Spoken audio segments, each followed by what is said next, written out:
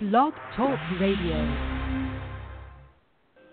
Good evening and welcome to Peach State Pandemonium for Thursday, December 15th, 2016. This is Michael Norris along with Jerry Oates and Bobby Simmons. Our line producer, Jay West, is still out with some back issues. He is scheduled to have surgery next Thursday.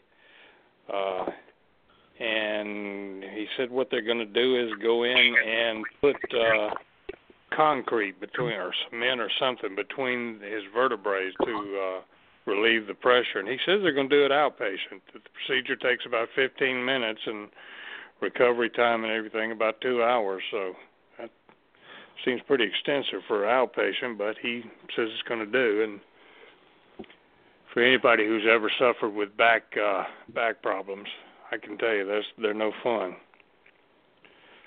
So yeah, that's the case with him. That's amazing. They can do stuff like that. I'm telling you, it's amazing. Yeah, I'm just hoping it solves whatever the issue is with him, because he said if this didn't work, they were going to go in and try and do something else. And once they start fiddling with your back, you know, the spinal column seems to be as complicated as the human body is. The spinal column seems to be the most mysterious part of all of it, because it is. I had an uncle that he must have had a dozen back surgeries, and they never did correct all the issues he had. But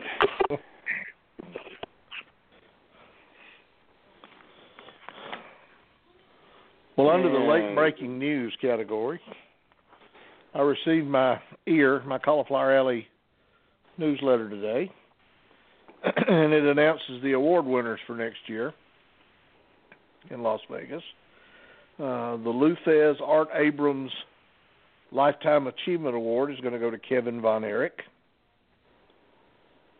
The James Melby Historian Award is going to Dave Meltzer.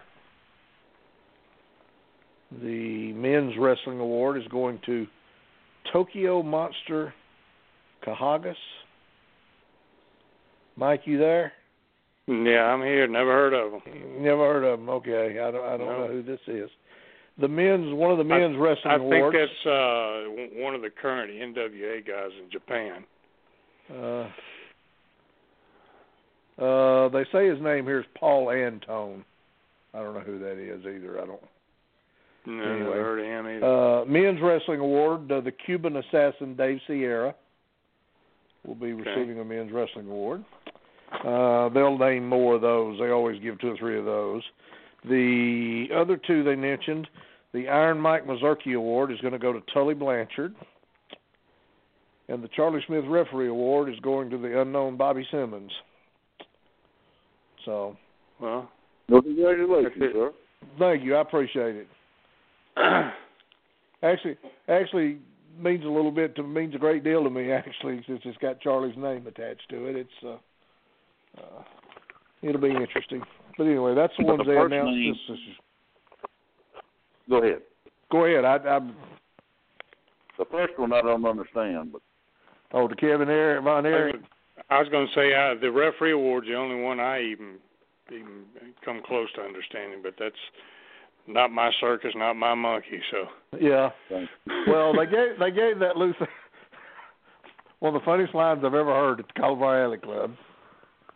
2 years ago, they gave that Luthez Lifetime Achievement Award to Michael Hayes, and Jerry Briscoe introduced him, and when he got up there to introduce him, he said, would everybody in the room please be quiet? Now, there was 600 people in this room, and it got quiet as a church mouse. And Jerry Briscoe says, can y'all hear it? I mean, you couldn't hear nothing. There wasn't being a sound made. And Jerry Briscoe said, y'all hear it? He said, that's Luthez turning over in his grave knowing Michael Hayes is getting an award named after him. That's the greatest thing I've ever heard. I mean, how true was that? Well, let's say if you once you get your award, since it's going to have your name on it and Smitty's name on it, now make sure you carry it around with you everywhere you go, because that'll get you a free cup of coffee in any huddle house. Any huddle house that I go to.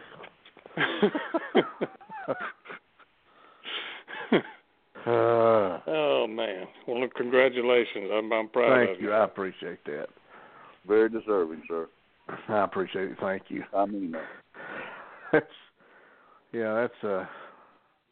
came as a shock to me. I was very, very honored. They called me a couple of weeks ago and told me about it, and didn't want me to say anything until this magazine came out. So I'm pleased. I'm happy. Most of those things don't mean anything, but all kidding aside, we come out of this business with a whole lot of acquaintances and very, very few we could call friends. And as ornery and contrary as he is, he's been a friend of mine for a long, long time, and I appreciate him. So I went with him today to the cemetery to visit. He went and put flowers out on his friend John Gibbs, the one we call Bogus, and his grandmother's.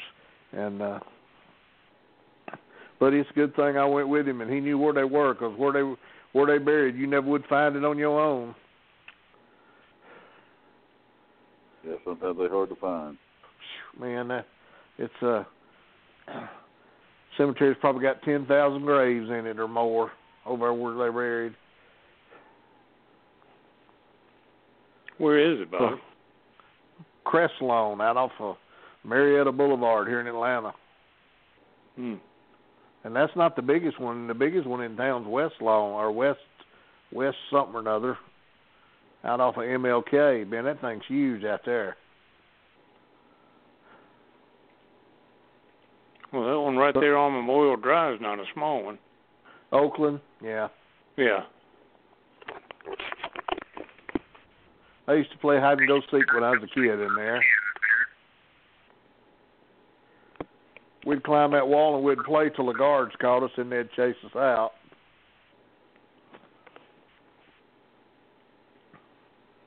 I'm trying to remember you and I talked. I'm sorry, go ahead. No, I just wondered how things were down in Tybee. It's real quiet.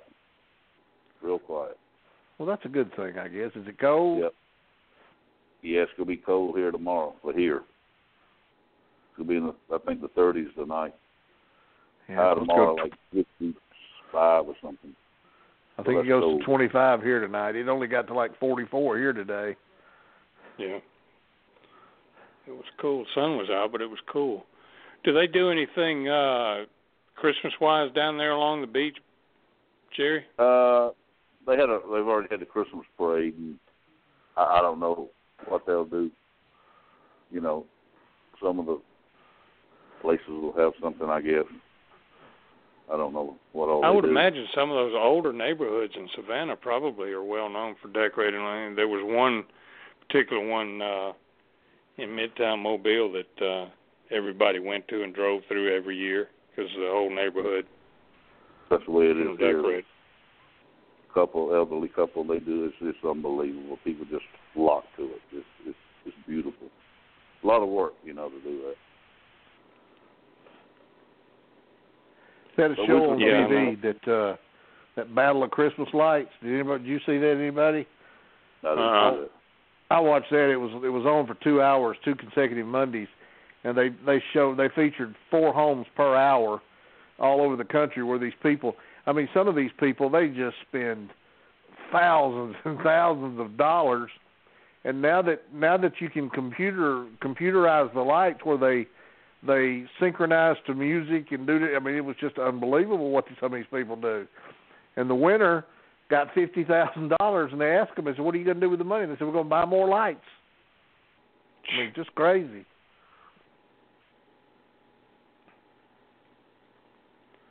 Well, they must have plenty of money then. I guess so, and plenty of time.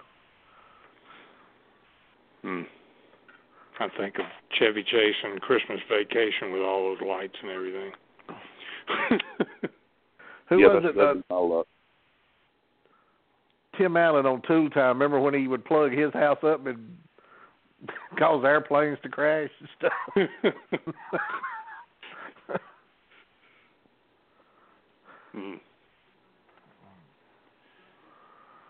Well, we weren't on the air.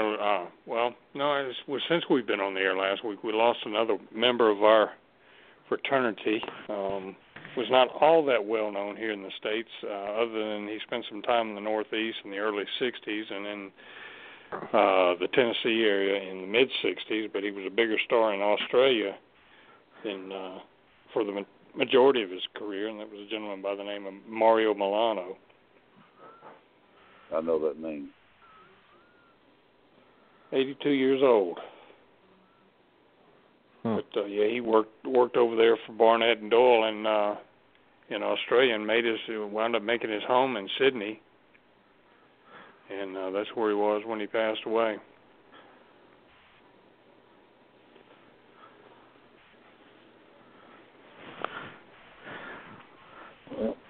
There's a obituary column in this magazine, this little Cauliflower Alley thing. Let me get to it right quick. It listed a bunch of people, but these are people that probably were members of Cauliflower Alley that I don't know. Some of them I've never heard of. So let's see.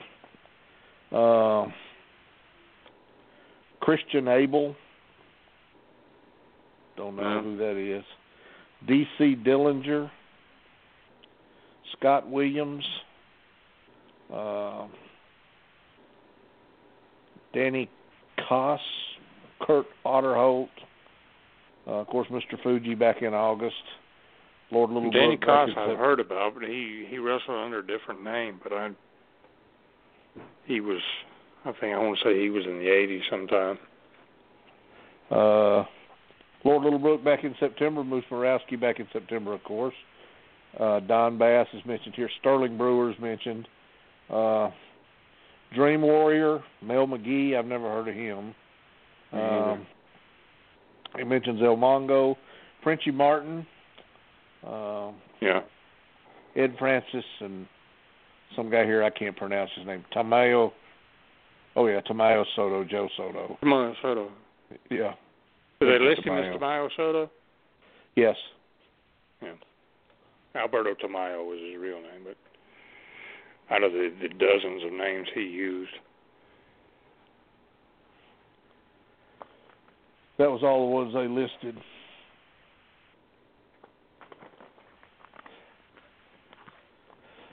I think that's about it, because like I said, Mario passed away last week.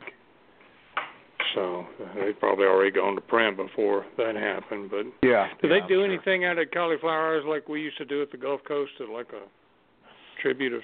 They did. They did for several years, and then they quit because there's so many names. Normally, what they do is they have a wrestling show on Sunday night and Monday night. It's free. Anybody wants to go, and it's anybody that wants to work can call out there and get booked. And when I say work, I use that term very loosely with some of them, but they usually have they've got a video screen in there, and usually at some point during the night, either on Sunday or Monday, they will run a tribute to everyone that's passed away during the year, and they put their picture up, and they list their name and so forth. And they will they generally have Jason Sanderson, who's the chaplain of the Cauliflower Alley. He'll usually make some comments, during the award ceremony, but they don't read the list like we do. And last year was the first time I ever had to read that list. I can certainly understand why they don't want to read it. I always felt bad for Bill Bowman when he had to do it every year. Oh, yeah. Not only reading it, but trying to pronounce some of the names. Yeah. That's true. Well, tonight, gentlemen, I want to take a look at bookers and how various bookers and their personalities differed, made the territories different when they were running the show.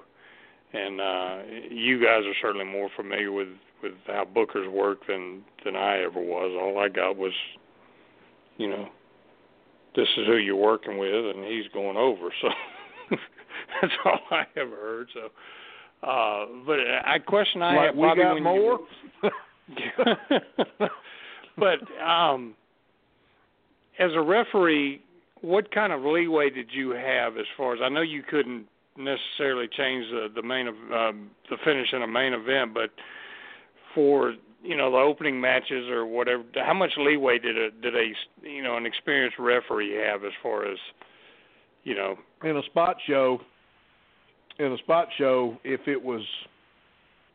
we felt like it was too hot or it was going to cause a riot, which you can sense that sometimes, we had the ability to that we could change it.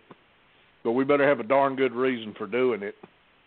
But, other than that, we just did what we were supposed to do. That was another question I had about spot shows. Now, I know you ran spot shows from time to time. Smitty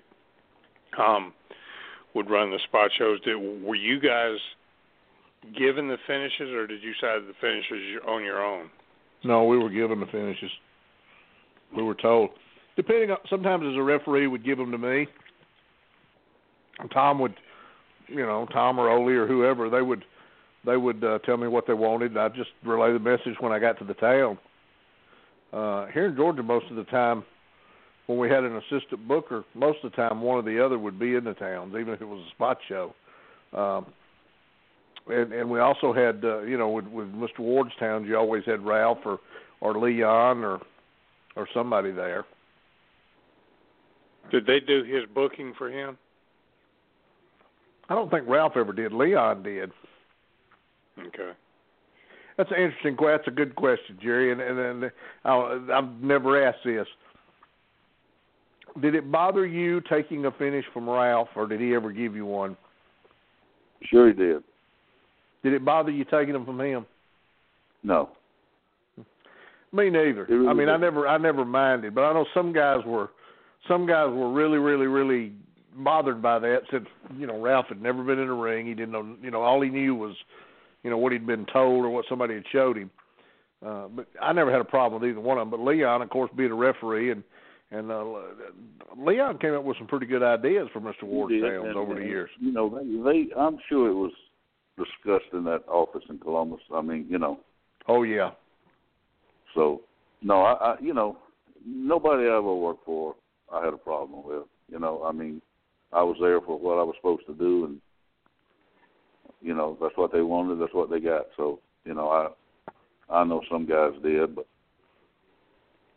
where that got you, I don't know. Probably out the door.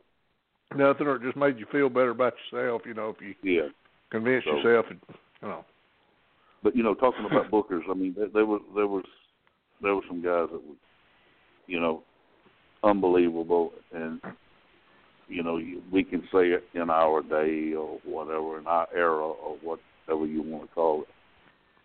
There was so much daggum good talent, I know when I started in Florida, Louis Tilley was the booker down there, and my gosh, I mean, I thought he was a good booker myself. A lot of guys probably didn't like him, but he did a good job down there. I thought he did.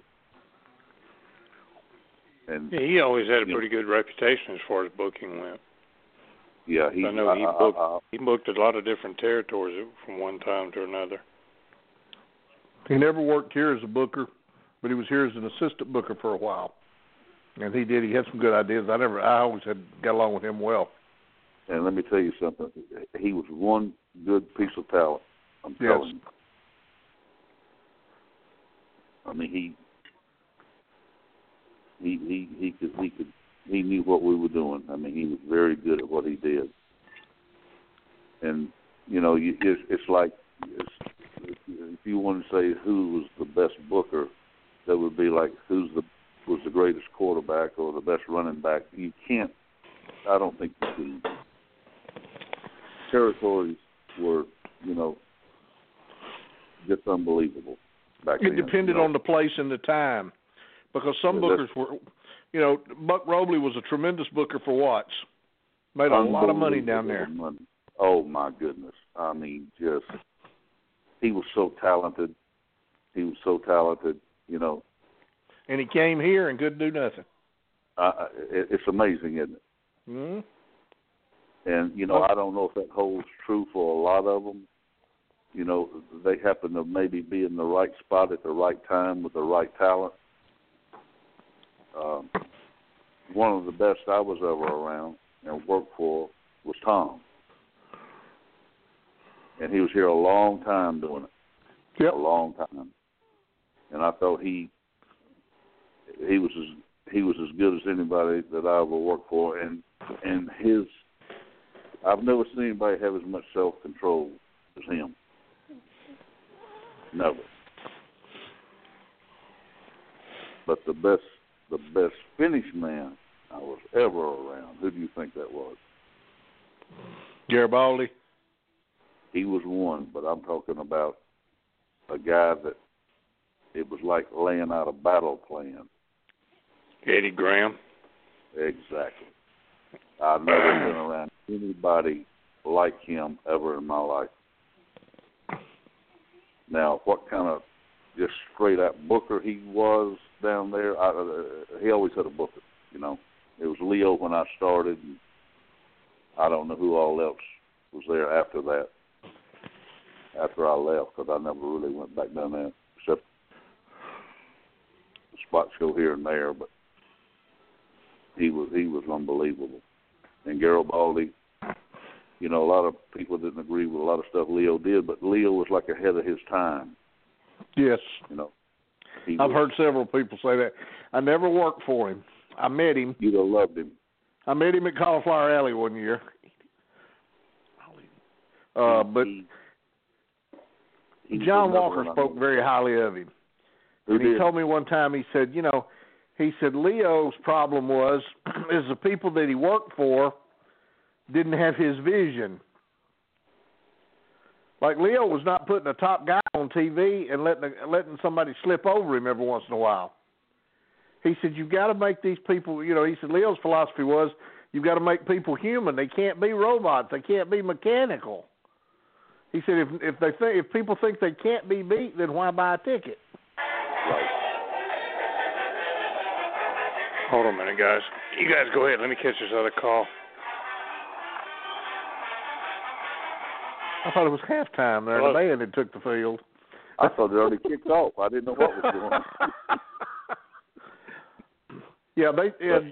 I think Leo was one of those people that was a visionary, and a lot of people just didn't get it. They didn't get it, and he knew what he was doing. He knew what he was doing. Well, I know he was a booker because he even refereed the match, but I've talked to people. I remember this. I was a kid, and I remember this just like it was yesterday. When Tim Woods got his finger bit off that Wednesday night in Columbus, he was booked against Koninsky for the title, and they had been building that thing for months. And the finish he used that night was, for about 40 minutes, Timmy just ate him up, almost beat him, false finish, and after 40 minutes, Koninsky went after that finger. There you go. And Leo stopped the match. And he took all the heat for stopping the match. Timmy never gave up. And then, of course, you come right back on TV, and Timmy says, I had him, I never gave up. And he told, Leo, I apologize, I understand it was for my benefit. Great finish, didn't hurt either one of them.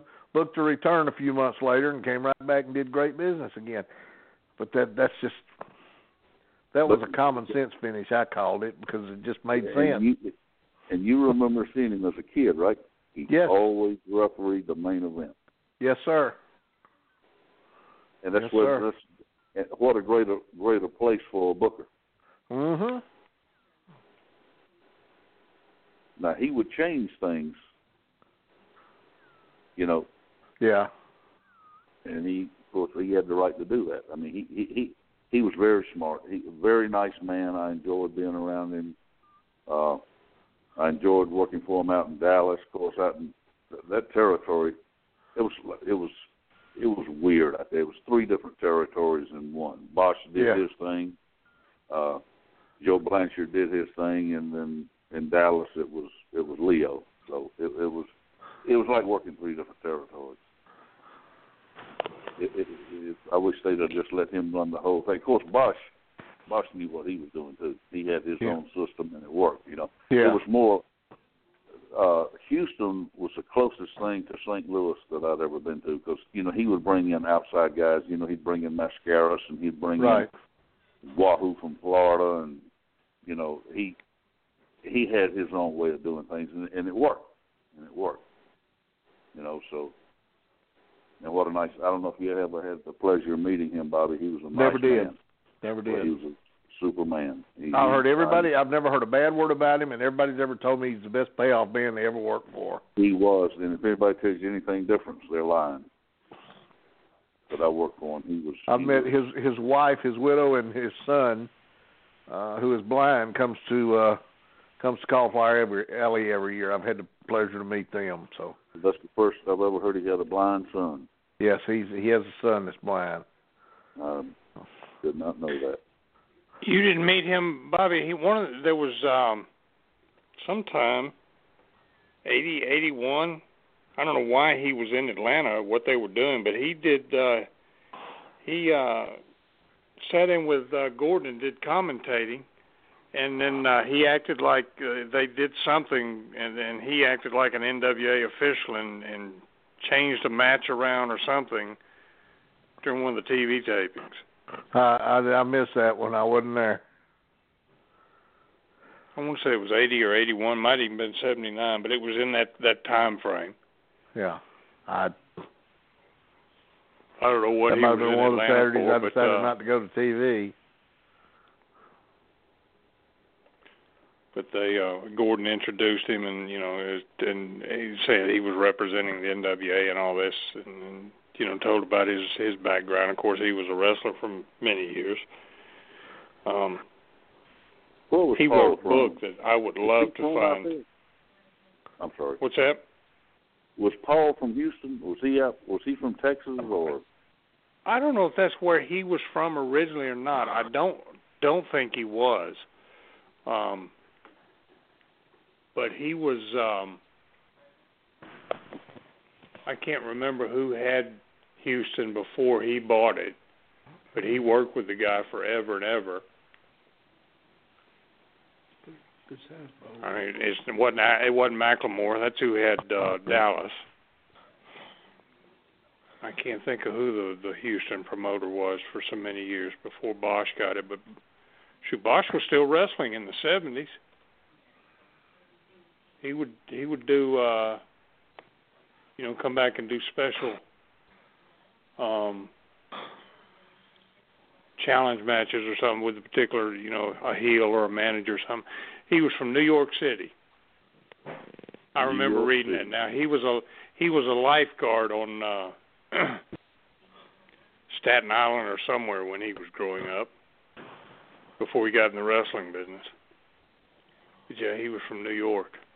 But he wrote a book that I would love to find. It's called "Where'd You Get Those Ears, Boy?" He has some, believe me, like Theo's.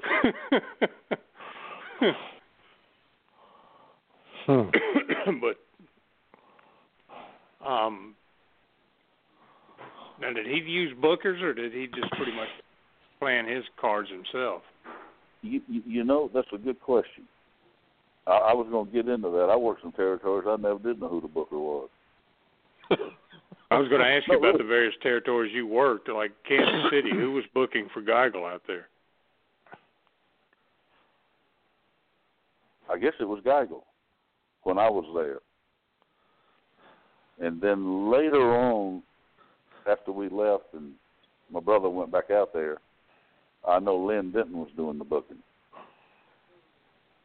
Because Ted and I would fly back and forth every week. We worked with him and Tony, and he was handling things. And then Buck took over out there and did a heck of a job, a real good job. I mean, houses that they'd never seen before. But a lot of your, and I use this term loosely. Not, you know, I don't use it loosely. I mean, when I say great workers, I never saw great workers that were good bookers. I never experienced that. I didn't. I mean, it's like I think the closest would be, you know, Dusty, but then Dusty kind of would lose sight of things. Right. You know, he would, but he would be the closest that I know. I'm talking about sure enough great workers now, not throwing money. I'm talking about sure enough great workers. I mean, yeah. I think Harley booked some here in Georgia. I don't know how he did. I think he was a booker when I first went to work for Barnett. Yeah, and he booked Florida for a while too. How long did he stay here as a booker, Bobby? I went over there in November of '74, and he was probably gone by middle of January or February. But he'd been there several months prior to you going back over there. Yeah, he had been there for a while because they were, you know, I'm not sure what the agreement was, but, you know, it's when Harley left, Tom came back in.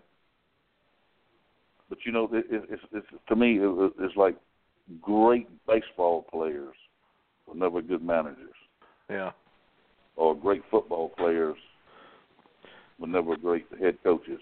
Well, I've got the exception to that rule. You might put Tom and Jody in that category of great workers that were good bookers. Absolutely. Yeah, you know, Jody. Again, I never worked anywhere where he was the actual booker, but he was an assistant booker here for a while, and Jody had a lot of great ideas. I mean, he, you know. But Tom was the exception. Yeah. I'll throw another name at you, Jerry. Bob Armstrong. I never worked for him.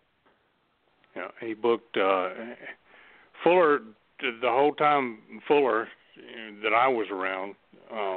Fuller, he only used two bookers, and you could always tell the difference. Bob would book part of the year, and then Robert Fuller would book.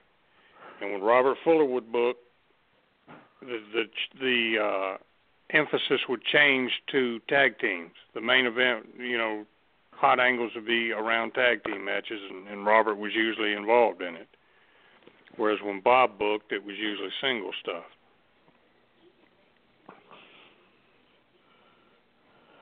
And the Carolinas, you know. Go ahead, Bobby. I was just going to say Robert was, Robert did all right booking. Robert was doing very well down there booking along the coast and doing different things. He came in here as a booker and you know, didn't do well.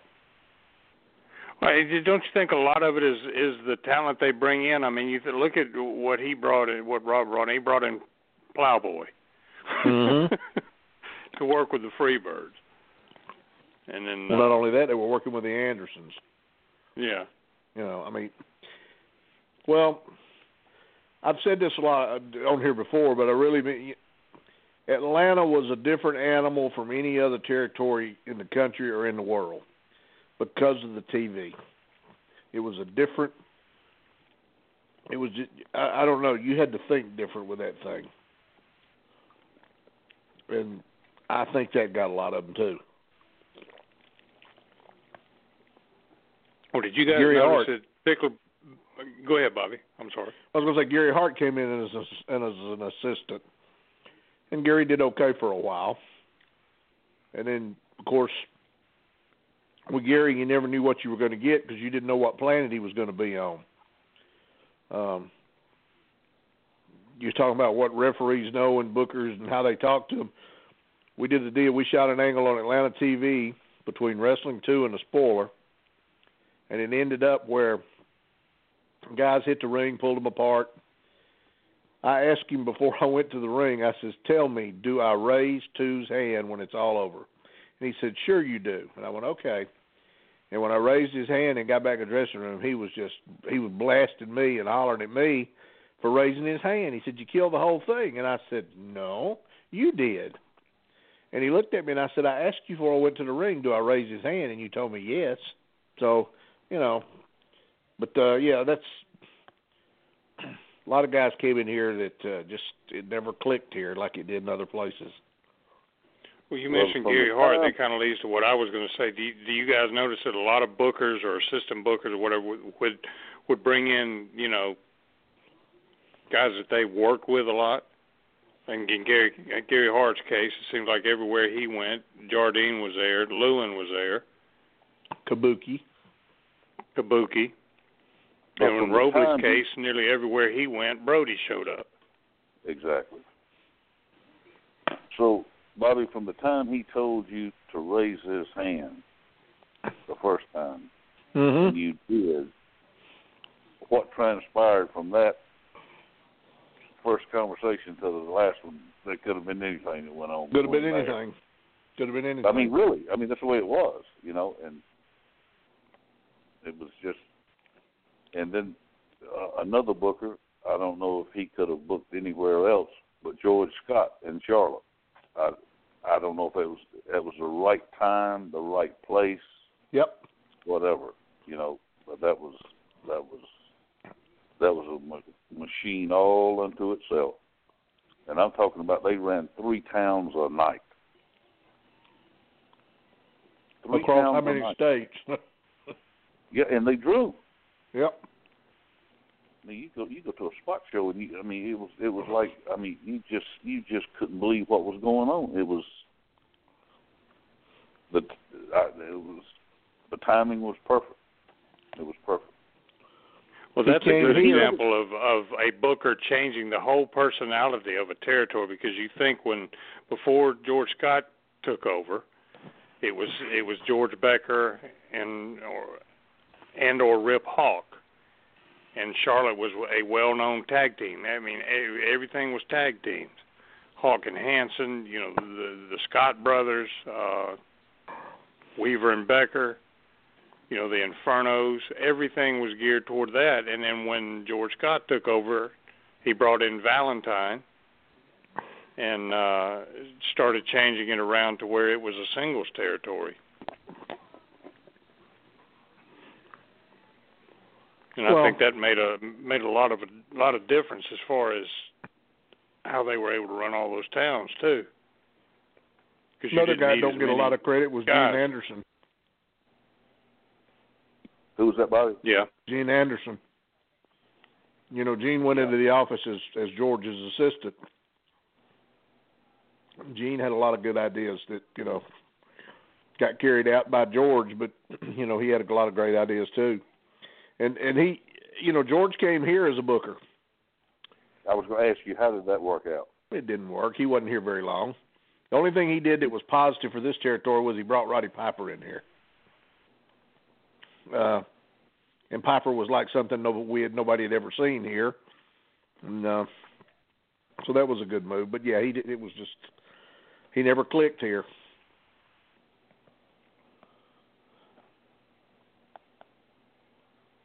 Well, in my opinion, and I wasn't as involved with him as you are, but I always thought Ole was a good booker. I thought he had a lot of great ideas. He did. Ole was just a lot of things Ole did, and they were good ideas. He had a lot of good ideas. I'm not belittling that point. A lot of things you seen that Ole got credit for was Ronnie West ideas. Ronnie West was an assistant booker for probably, 10 years off and on here. And Ole never come to the office. He worked from home. Only time you'd talk to Ole was if he called, if he needed something, or if on Fridays he would call and give us the TV for Saturday so that we could get the formats typed up and those sort of things. Ronnie was in the office every day. A lot of those things that was being carried out and things that was being done, Ronnie was setting them in motion, but he never got credit for it. But, I don't care who the booker was, after a while, Tom's longevity was awesome to me, He had great ideas. And he knew how to talk to people. But, how many ideas can one man have? Tom also listened. Exactly. He would ask you, what do you think about this? I heard him do it a lot of times with guys. And I think that's part of it, too. And if you're smart, you listen. Yes. Some guy may come in that really did well in some other places and come in and, they may have an idea that you hadn't even thought of. You may go for it, you may not. I mean that to me that made as much sense as anything.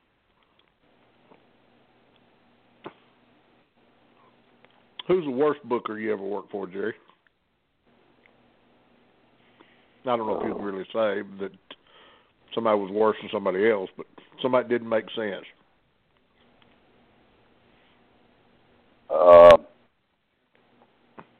Well, since you asked me, I'm gonna give you my honest opinion.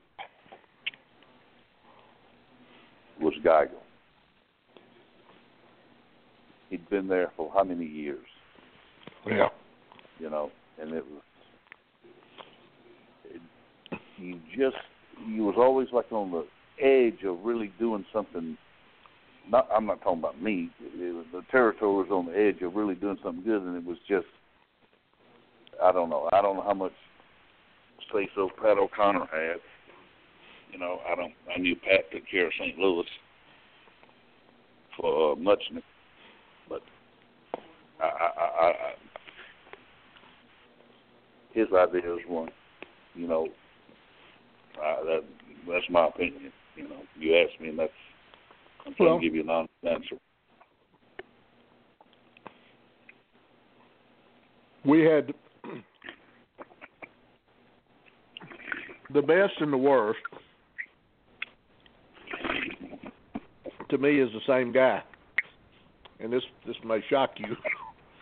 The best and the worst was Tom Ernesto, and the reason I say that is this: when we were working for Gunkel, there near the end, and I don't know if this was, I'm sure it was on purpose, but I could see things declining. I could see talent that you wouldn't use on your worst night that he was booking on these cards. And, I don't know how much of this was he had been gotten to, what the deal was with Barnett, what was in the wind. Nobody knows. And I'm not going to cast aspersions because I don't know. I'm just saying is whether it was the talent he could get to or things really went down there at the end. But then, boom, you get over to the other place when he comes in, things started popping. So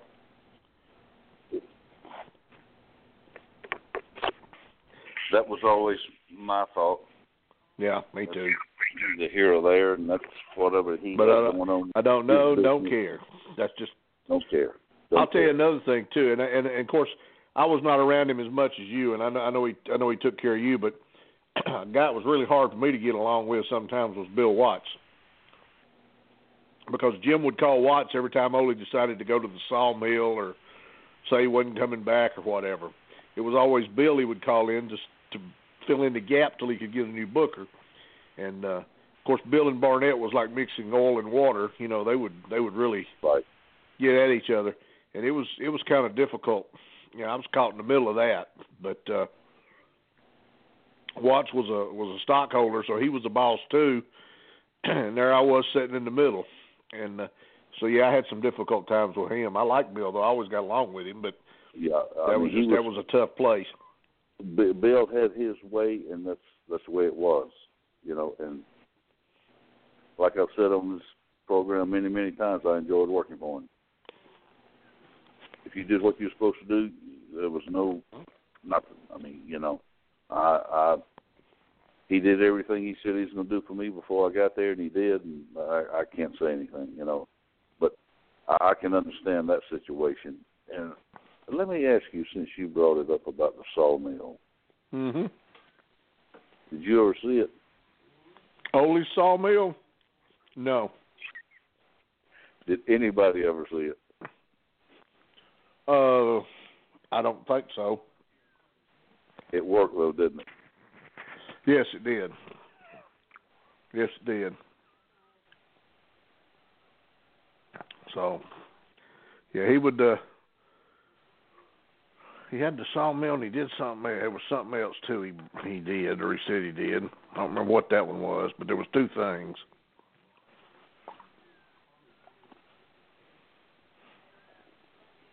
Well, you brought up Watts. Out in when he had Louisiana, did he actually do the booking himself, or did he have somebody? I know Grizzly was in there somewhere.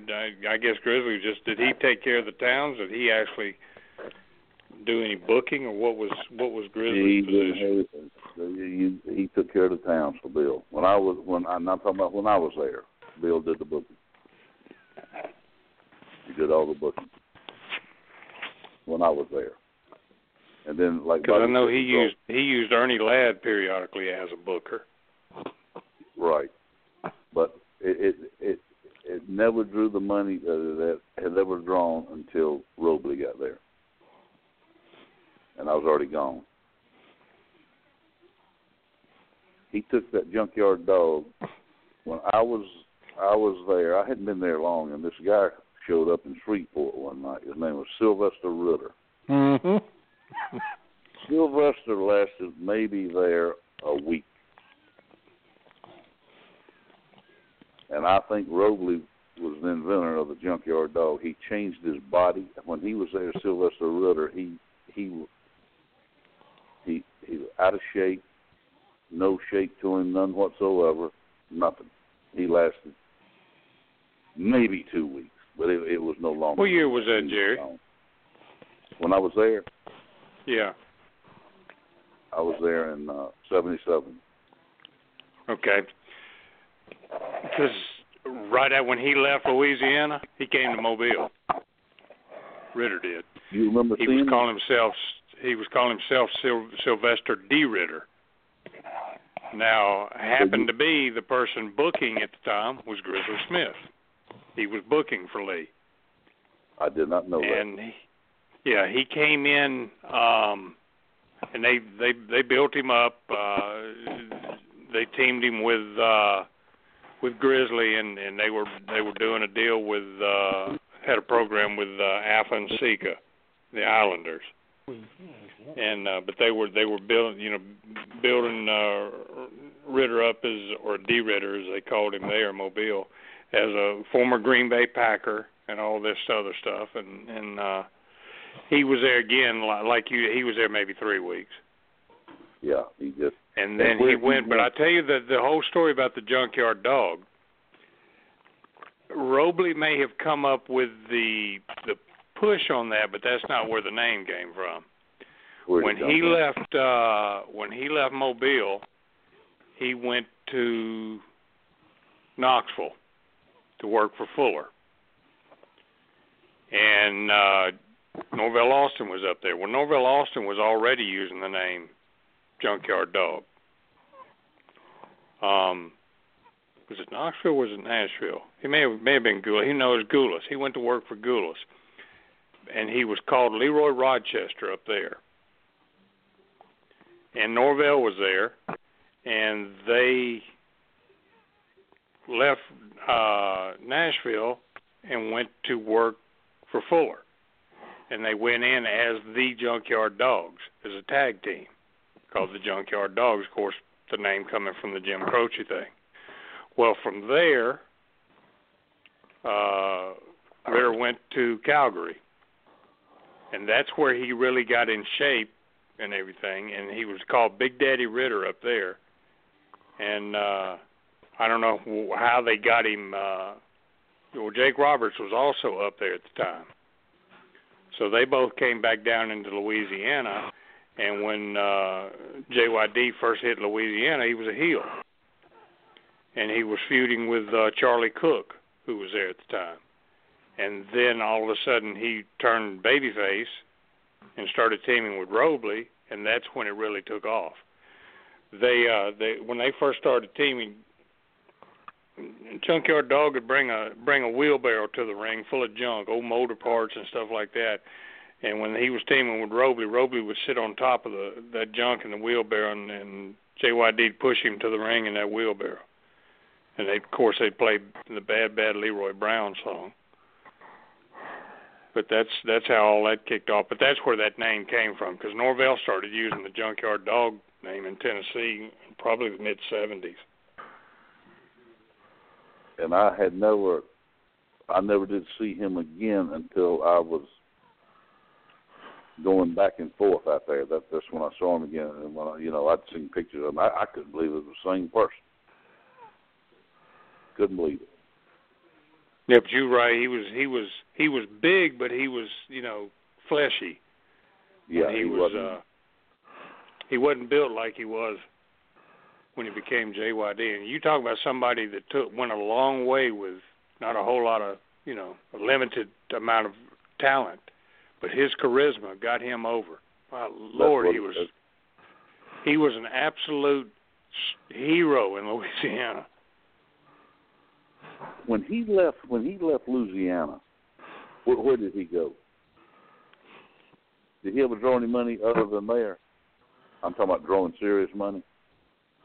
He passed through Georgia just about the time I was getting out, because my last TV show he was here. Because he came in and was working with Scott Irwin, Super Destroyer, because they had a program in Louisiana, but I don't know how long he lasted here. When would that have been?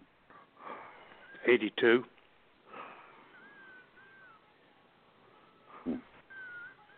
You know where he started? Where he actually got his break and got into the business? No idea. And, he was from Charlotte, or from up that way somewhere. And when George Becker left Crockett's and tried to run opposition and was using guys like Billy Hines and Buzz Tyler and people like that, that's where Ritter broke in. Well, that's interesting. I never knew that. Mhm. And then he tried out for the Green Bay Packers and got cut during preseason, and that's when he showed up in Louisiana trying to work down there, and then came to Mobile. Did you ever see the old beat-up Mustang he was driving at the time? Not that I know of. I'm surprised he was able to make the towns in it. But yep, that was his history. But I tell you what, that for that 3 or 4 years that he was down there Mid-South, boy, he just, of course, Watts had a hell of a crew down there between him, Ladd, Orndorff, DiBiase, Bob Roop, Affa and Sika. He had Jake Roberts. Jake Roberts was like opening card, mid card. Buddy Landell was still a dark-haired baby face. Jesse Barr, guys like that. He just that again goes back to you can have the greatest booker in the world, but if you don't have the talent, you got to have the talent. That's what made Florida so great. I mean, when you look at it, you can pull up a card, in the late '60s, early '70s in Florida, and you see guys opening match that are main event everywhere. The oddest one I saw, one of the cards I looked at, and I can't remember, I want to say it was from 70, 71, something like that. The opening match, Vern Gagne was in it, and he was the AWA world champion at the time. But there he was, opening card in Tampa. Isn't that something? Yeah. And Georgia was a lot the same way. When that cable hit, think of all the guys that were in here in 79 and 80. The Freebirds, Austin Idol, Ted DiBiase, Robert Fuller, Ron Fuller, Bob Armstrong, Brad Armstrong, Mephisto, Lewin, Butcher in and out, Dusty in and out. In the 75, 76, the opening matches in the preliminary, the middle of the cards, we had names like Richard Blood, which became Tito Santana, Ricky Steamboat, Paul Orndorff, Bob Backlund, Scott Irwin, Bob Backlund. These were preliminary guys. Yeah, they were opening matches. So Jerry Stubbs. You just throw these names in. You know, when I first came over to Roger Kirby was here. Yeah. You know, Buddy Colt was here. I mean, it's just, if you got the right kind of talent, it makes a booker look real good. That's what you got to have. Yeah. You got to have. And that's why it amazes me, and I, I give him credit and for being a great booker, not only because he was a childhood hero of mine and a dear friend once I grew up, but Bob Kelly, that territory down there, not that the talent wasn't good, but it wasn't to the level it was at all these other territories. But he would take guys that had never done anything in any other territory, but prelims and middle of the card, he'd bring them into Mobile and put them on top and draw money with them. Duke Miller was a prime example. Jerry Miller had been all over the country and never been a star anywhere. He came into Mobile in '73 and was the top heel and drew money for 4 years straight. And that's hard to do with anybody. Bobby Shane, the first territory Bobby Shane ever worked as a heel was in Mobile.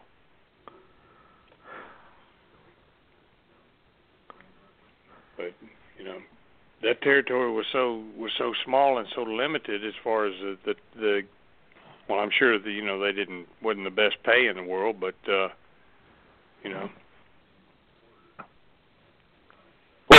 had to work. You had to work in farm centers everywhere. What's that? The biggest towns they had was, as far as drawing people, was Pensacola and Dothan. Mobile and Dothan, yeah. Dothan. So it was, for somebody to stay that long, that's somebody had to be doing something right. Yeah. And as good as Kelly was, sometimes I question Rocky McGuire on his end because he would book some goofy stuff. Plus, he was bad about booking names and you knew weren't going to be there. But he'd put them on a card, or he'd make up something and put on a card, and then it'd substitute somebody else. But he always had different people helping him. Rip Tyler helped Rocky book, and then Billy Hines normally booked Panama City. So it was different. I think Billy Spears might have booked Panama City at times, every once in a while too. Spears had a little town here in Georgia he ran, didn't he, Bobby? When I first went to work for Barnett, he was running Waycross.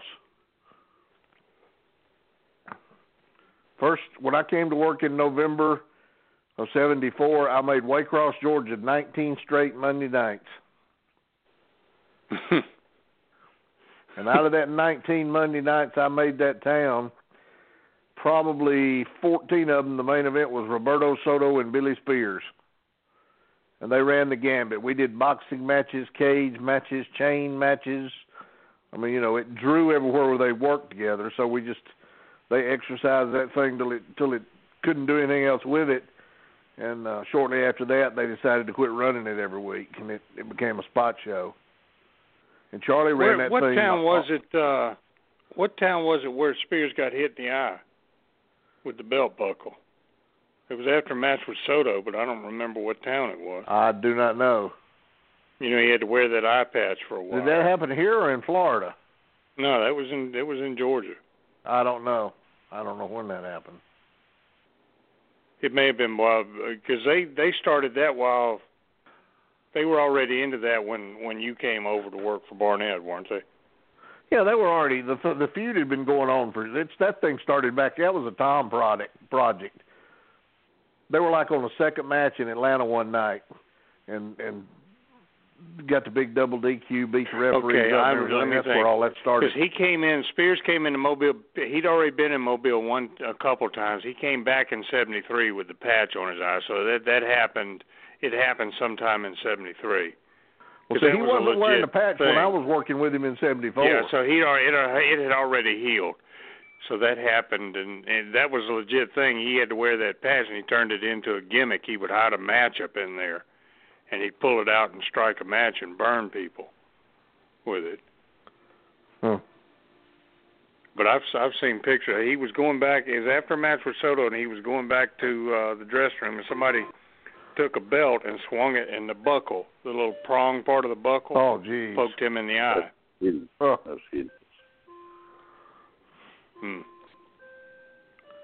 Well, Jerry, when you were out in Portland, who did Owens just do all the finishers, or did he have somebody booking for him out there? Well, that was another strange place. No, I'm not kidding you. It was, of course, Dutch was there. What Dutch had, I don't know. I always thought the Washington towns, he had more of a say-so, but, you know, when I was out there, especially when we was in Portland, Don always handled everything. Now, whether that was all his doings or not, I don't know. I presumed it was. And then when you would go to Elton's towns, he ran it.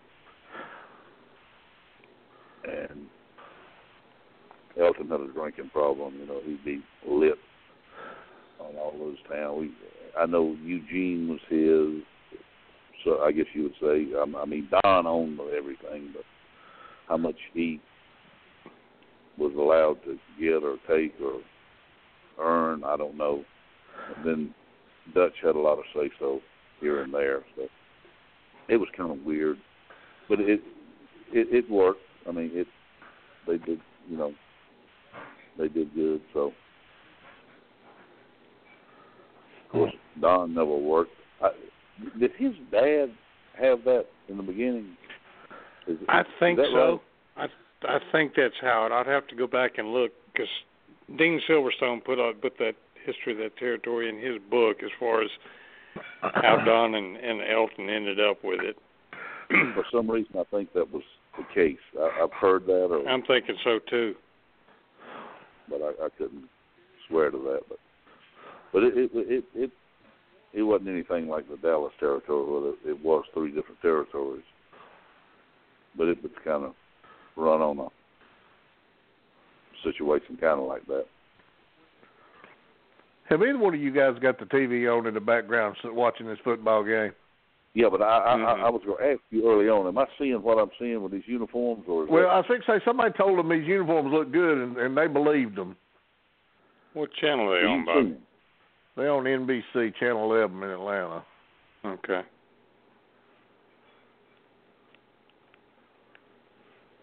You can see them, that's for sure. Yeah, they can cut the lights out and you can see them.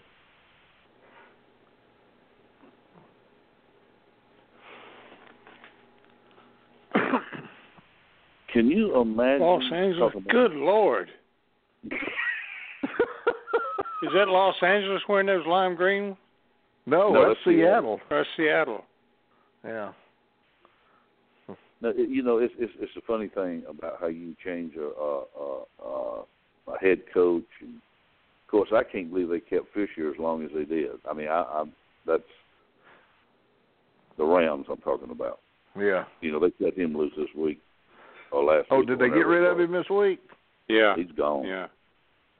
Jim Apostle's running it tonight. You know, he used to be in with the Giants. Mm-hmm.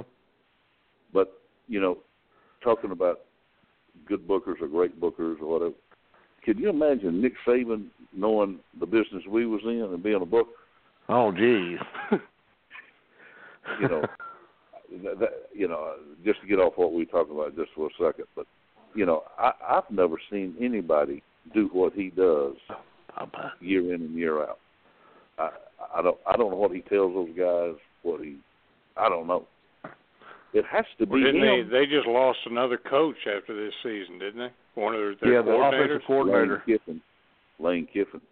Yeah. Yeah, where's he? He's going to Florida Atlantic. Houston, I heard. No, he's Florida Atlantic.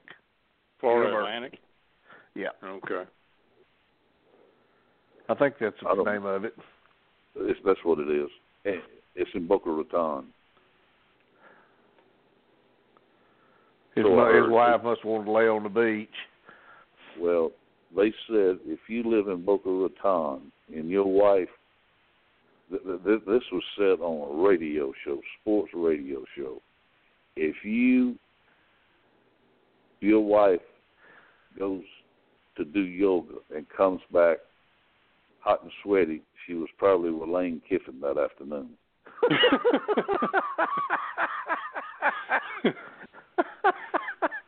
They said that's the rumor over there with him at Alabama. So I don't know. That's just what I heard. I don't know. Making anything up, just repeating hearsay. But you know, I wouldn't have hired him for what he did to Tennessee. Yeah. You know, being an offensive coordinator or defensive coordinator is a different thing than running the whole thing. Yes. Yeah. And one of the guy that's in Georgia now is finding that out, isn't he? Yeah. You know, I give him a little leeway that this is his first year and that wasn't his talent, but in the next couple of years, it should, you know, they'll get better. We'll see. But you know, you take Belichick. What a booker he would have been. He'd take nobody and make a star out of him. Yeah. Well, wasn't that what the bet was on with Barnett and Johnny Weaver? That's what I heard. Take anybody and make a star out of it. He said Weaver was putting a ring up somewhere, and he said I can make a star out of him, and it was a bet between him and somebody else.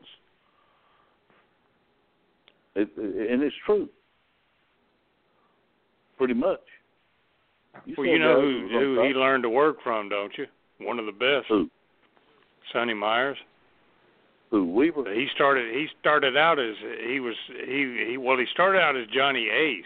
Johnny Weaver did. That was his name, Johnny Ace.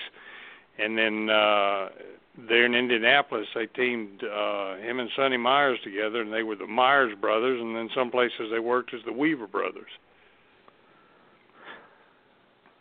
But let me tell you something. That was a piece of talent. I'm telling you. I've heard Oates talk about Johnny Weaver. Oh, really? He was unbelievable. I never saw him work. Please. Oh, please. I mean, he was unbelievable. Was he just that smooth? Yes, like glass. I guess he because he always reminded me of Dick Dunn as far as his body style and everything. Yeah, he didn't have the greatest body, but I'm talking about the working ability. Oh. You know, he wasn't a meat chopper. He could work. And Nelson Royal, he didn't get the credit he deserved. And Nelly was a fantastic worker. What a nice man he was. He was a super guy. There was a lot of guys that didn't get the credit they should have. Soto never got the credit he should have gotten, I don't think. Yeah, I agree with you there. There's been so many of them. That's, you know, that they would have guys on top and you just shake your head. But well, that's neither here or there anymore. So.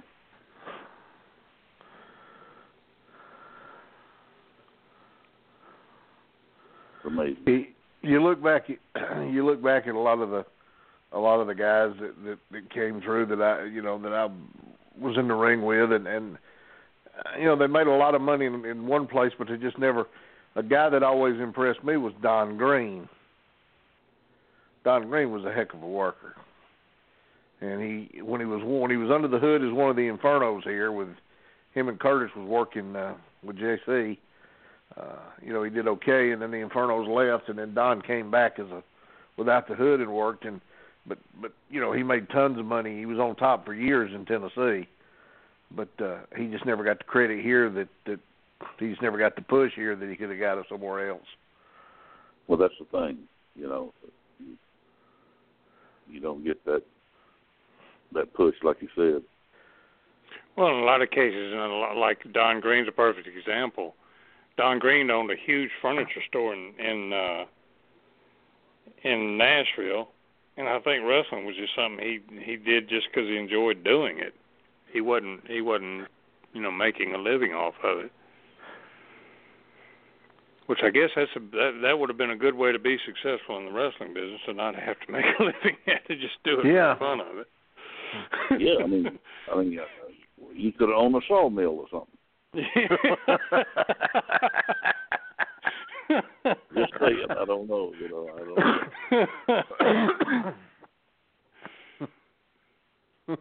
I saw an interview that Oates did just recently. I don't know how old the interview was. He said Gordon Sully was the worst announcer he had ever heard. He actually said that. He didn't like him. More than one time, he tried to get Barnett to change and not fly Gordon in every week. And what was the reasoning behind that? I don't know. I know it happened several times. We can save money, we can do this, we can do that. Gordon Sully was synonymous with Georgia Championship Wrestling. Yeah, absolutely. If you were blind and in 3 rooms away and heard a TV come on with wrestling, you knew it was Gordon Sully. That was I was shocked to hear that.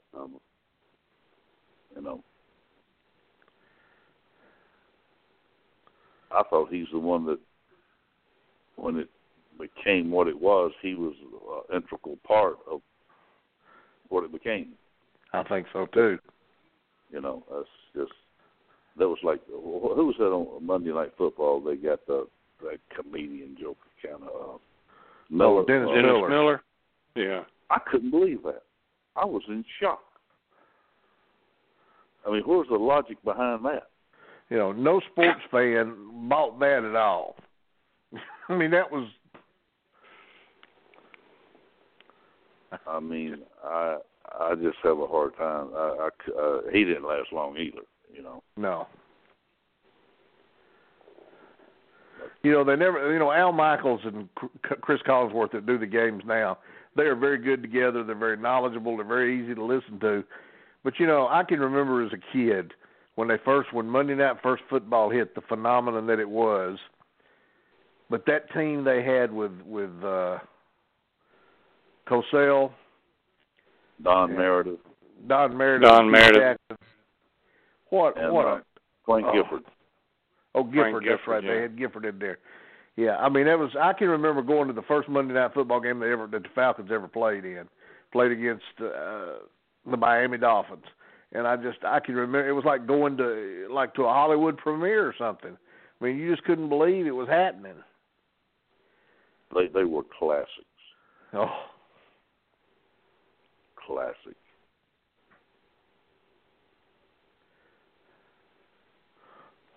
Well, I'm just happy that I don't have to listen to Vern Lundquist anymore after doing SEC football. I like Lund. I really liked him. I did too. I really did. And that guy that they got with him is not much better. Gary Daniels, former player. Yeah.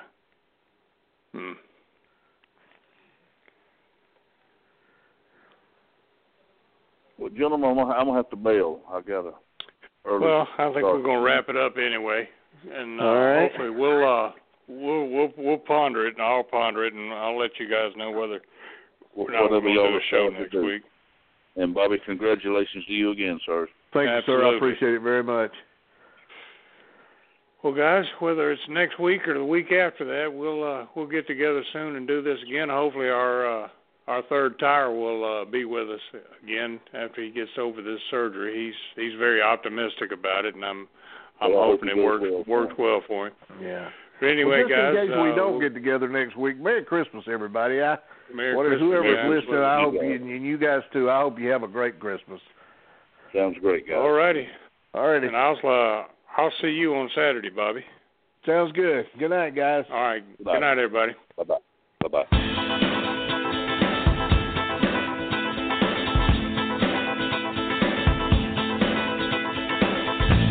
We thank you for listening to this broadcast, a production brought to you by the GWH Radio Network. Stay tuned to GeorgiaWrestlingHistory.com for the latest information on upcoming events and more. As always, we thank you for your continued support.